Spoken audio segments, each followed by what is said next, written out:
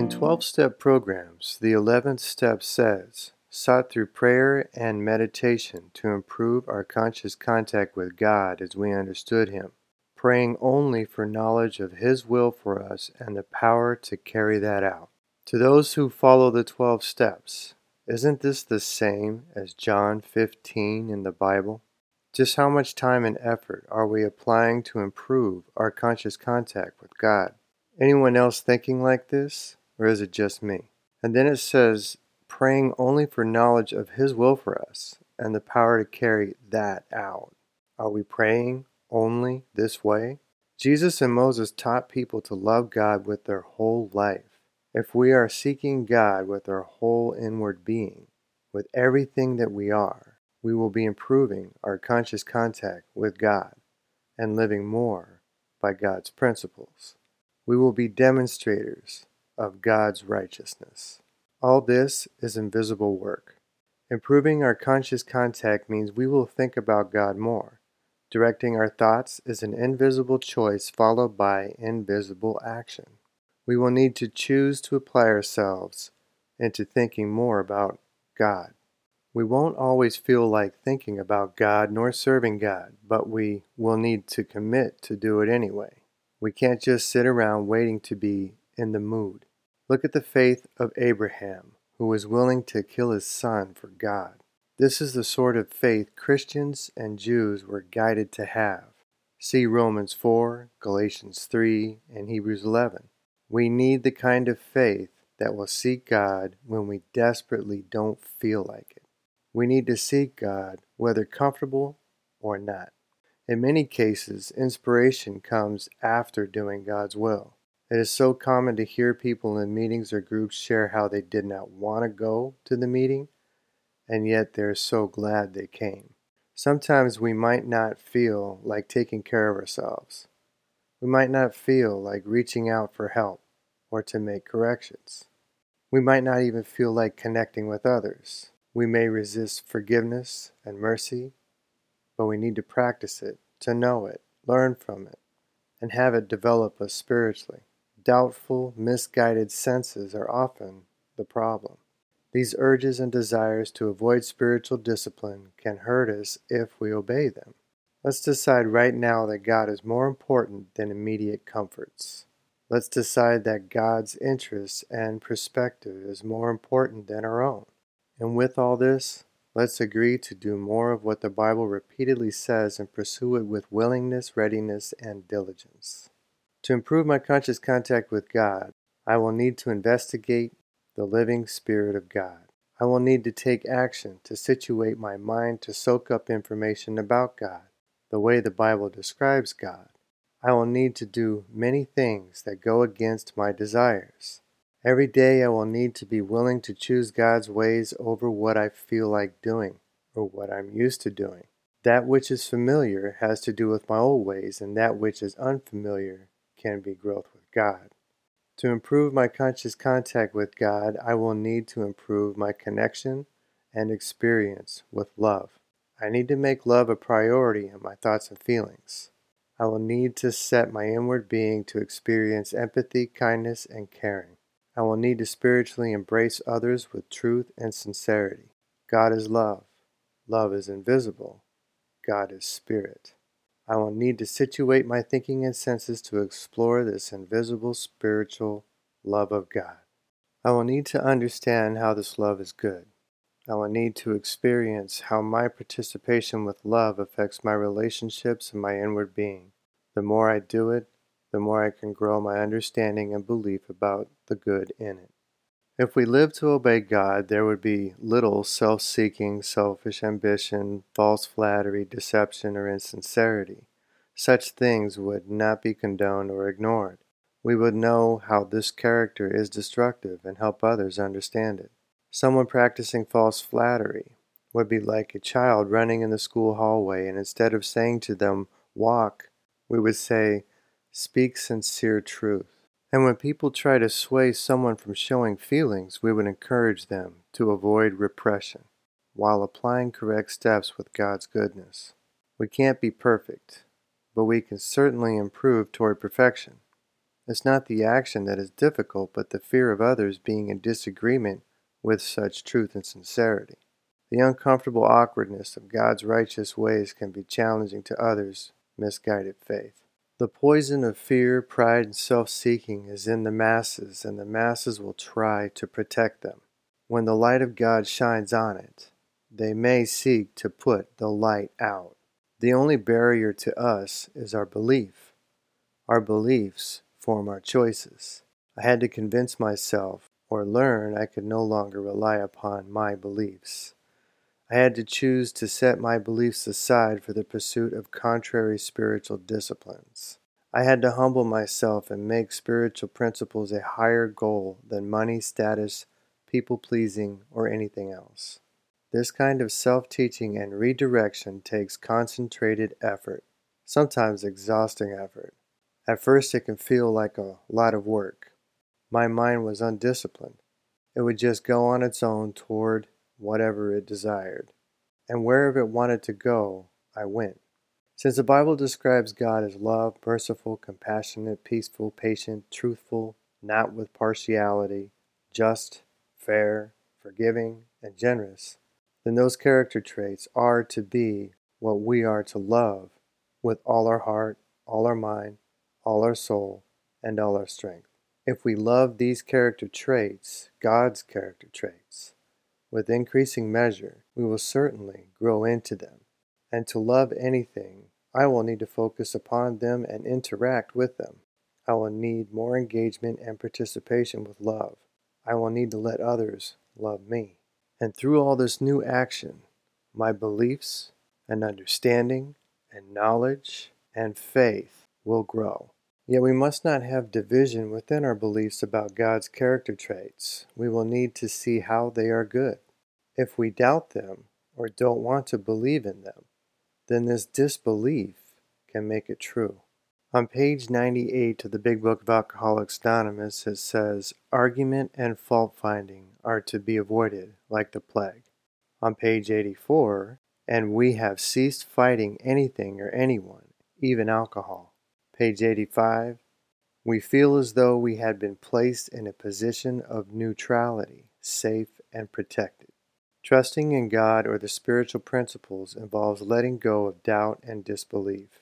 We let our reliance upon our cooperation with these character traits control our lives.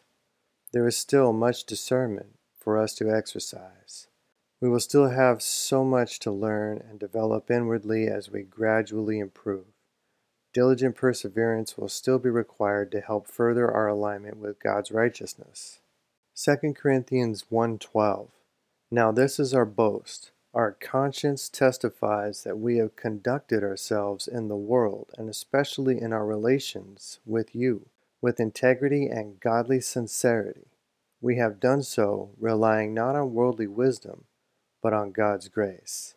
Think about integrity and godly sincerity. Apparently, it is done through relying not on worldly wisdom, but on God's grace. Relying upon God's grace takes invisible work.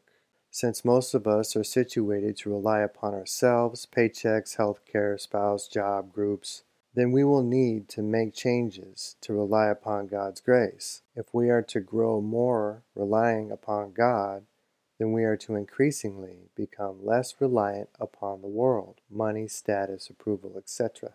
As we improve our reliance upon God's grace, we act accordingly with God's righteous character. Our character will change to be more like God's. Our thoughts will focus more to build God's good. As we love others with more sincerity and depth, we will experience new responses within us and around us. We will be able to find new spiritual reactions within ourselves and the world around us, if we seek it out. The spiritual kingdom of God is something we can participate with today. Sensing this spiritual kingdom will not come about through worldly wisdom, but through our clinging to and relying upon God's grace. Around 2007, I decided to apply myself toward this command in Mark 12:30. I just had to know.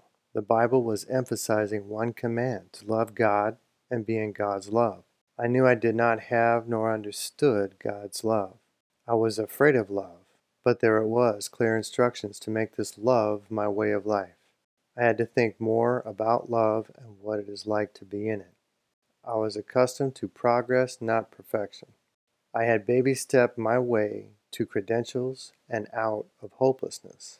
I knew I was embarking on a long, new, progressive journey with God. I was nervous, but I was inwardly convinced to find the truth about God, and I knew that meant changing my life. Jesus says in Matthew 22:40, "On these two commandments hang all the law and the prophets." Both of these commandments are about love, God's love, loving others with sincere truth and without partiality. It's not about being positive or nice. It's about being right, godly right, and objective. It's not about worldly customs or social expectations. It's about God's truth. Sometimes love needs to be socially awkward and conflicting because the world is wrong about love. Gentleness and patience, whenever possible, is probably a good idea. Let's refrain from false flattery and people-pleasing. Let's stay with God-pleasing and reliance upon God's character and truth, no matter what. I was not comfortable practicing sincere love. I feared being emotionally involved. I didn't feel comfortable having my heart on the table. Love and peace were not my goals. I was disgusting, resentful, fearful of people, and proud. I began starting my day with my mind toward love and peace. This was invisible work of my mental discipline. I began each day meditating upon love and peace to learn more how to grow in it. I would try to maintain this conscious awareness of being with love and peace throughout each day. Just keeping the awareness was challenging enough, let alone acting upon it.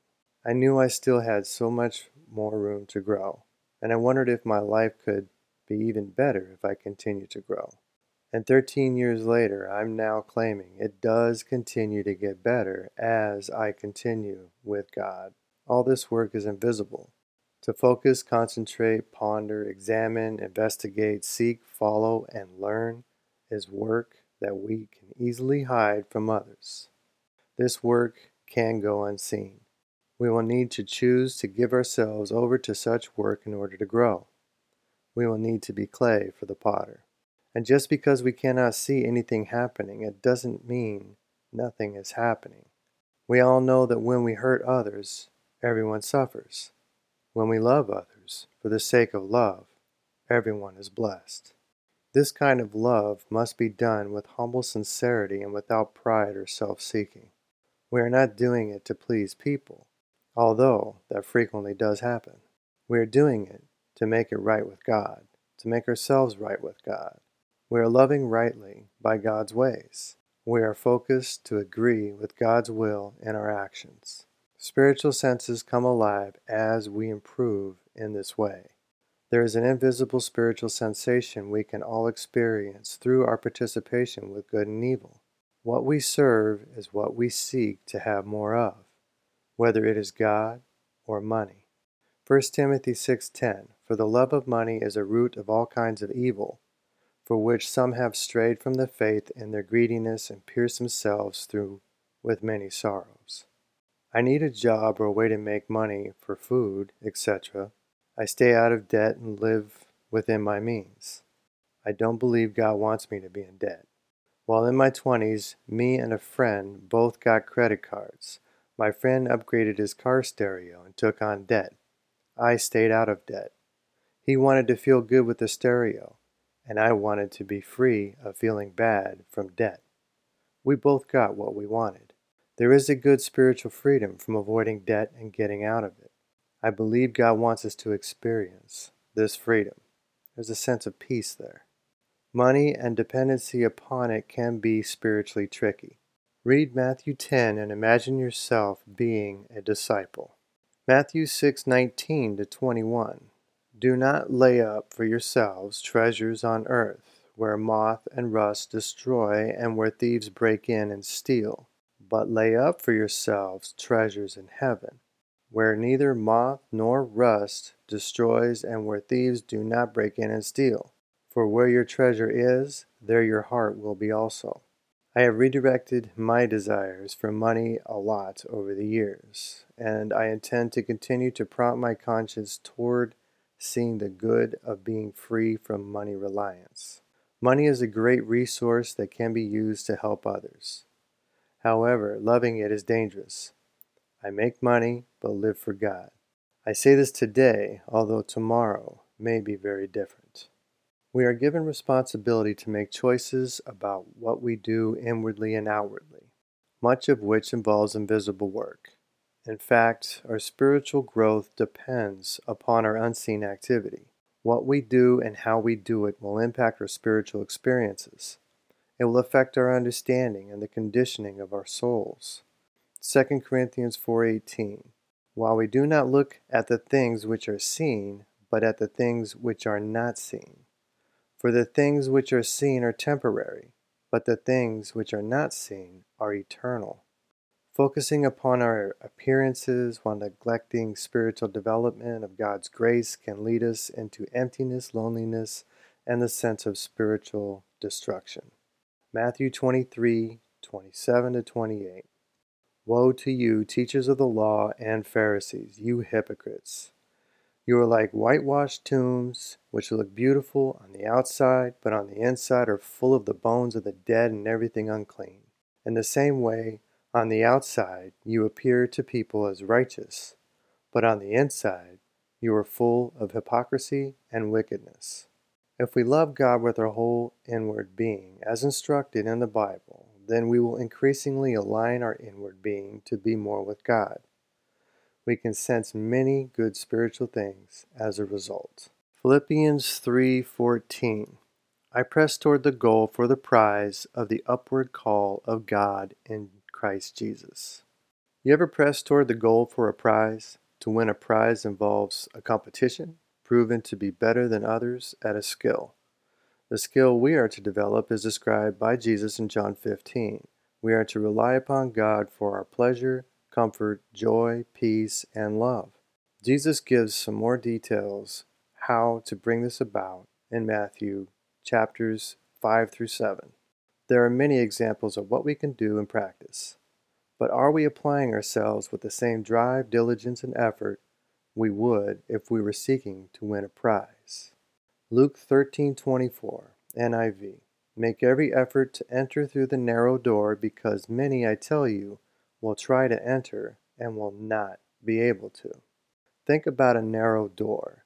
Now imagine yourself moving quickly toward a narrow door, but you have no brakes or ability to stop or slow down. Wouldn't you concentrate carefully to ensure your movements are going to make it through? Are we making every effort? Are we even considering how and where we apply our efforts to improve them toward our growth with God's character? Think about the effort and inward struggle every leader in the Bible faced.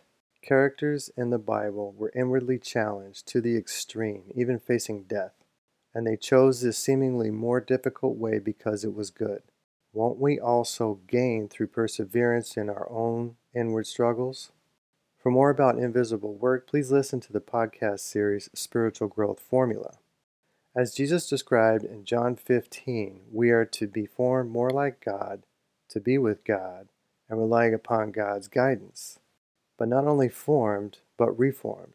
We currently have incorrect formation. Although parts of us may be with God, we certainly fall short from perfection. We all sin.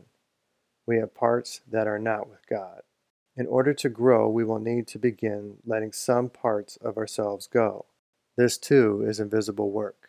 Simply refraining ourselves from doing things we know are not good also takes effort and a God consciousness. Proverbs 29:18. Where there is no revelation, the people cast off restraint. But happy is he who keeps the law. Let's seek this way of happiness through keeping to God's ways. Our identity will need to change. To switch from self-serving to God-serving means embracing a new identity. We will need to deny or restrain parts of ourselves when the urge comes. To recognize an urge or temptation requires self-awareness. We absolutely must grow a concentrated effort toward identifying temptations within us. We will need self-awareness to identify ungodly desires and even more effort to restrain from them.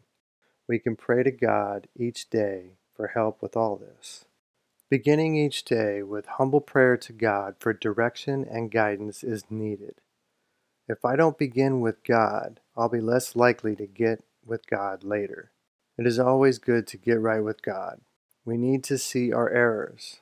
It's one thing to learn something new and entirely another to learn how we are wrong and look at it long enough to find a solution. Then we can make corrections. We are to learn our misguided thoughts, beliefs, urges, and habits to replace them with God's grace. Romans 12:2. And do not be conformed to this world, but be transformed by the renewing of your mind, that you may prove what is that good and acceptable and perfect will of God. Renewal involves our mind, faith, hearts, senses, and beliefs to progressively align with God. We each will need to choose how much of ourselves we will be willing to abide in God. We will choose our level of effort or diligence. Willingness and readiness to be different is required. We will choose how much time and thought we will apply toward learning and growing. We will choose how much heart we will give of ourselves to experience God. I chose to apply myself with more time, thought, words, and actions. It was a choice that involved struggle and suffering. My choices had success and failures. Some days were better than others, but I kept at it. I kept thinking how important being with God was to me. It was for my sanity and my soul. It was clearly a better way to live, and I just couldn't lie to myself about that. Romans 12:2, it says, that you may prove what is that good and acceptable and perfect will of God. I was shown grace through others who were proving the will of God. It was proven by their demeanor, attitude, words, and actions. I could just tell there was the good of God growing in them. I could tell because I was looking for it. I was discerning for truth and sincerity. This good of God within them was a result of them choosing to abide more in God, and this brought me hope and faith. It helped me believe something was there. As I have testified in other podcast episodes, I thoroughly studied God's good and acceptable will and have been very slowly abiding more and more into it. Those who know me watch me proving the will of God in my choices and actions. Where I was once callous and uncaring, I have begun to demonstrate compassion. I have imperfectly progressed in the ways of empathy, forgiveness, and mercy. Where I used to be hurried and rushed, I have grown with peace and patience. This is transformation. We can learn to sense the good in it through experience. There is serious spiritual power here. The fact is, we can do this, and it is what the Bible teaches us to do. Thank you for listening, and God bless.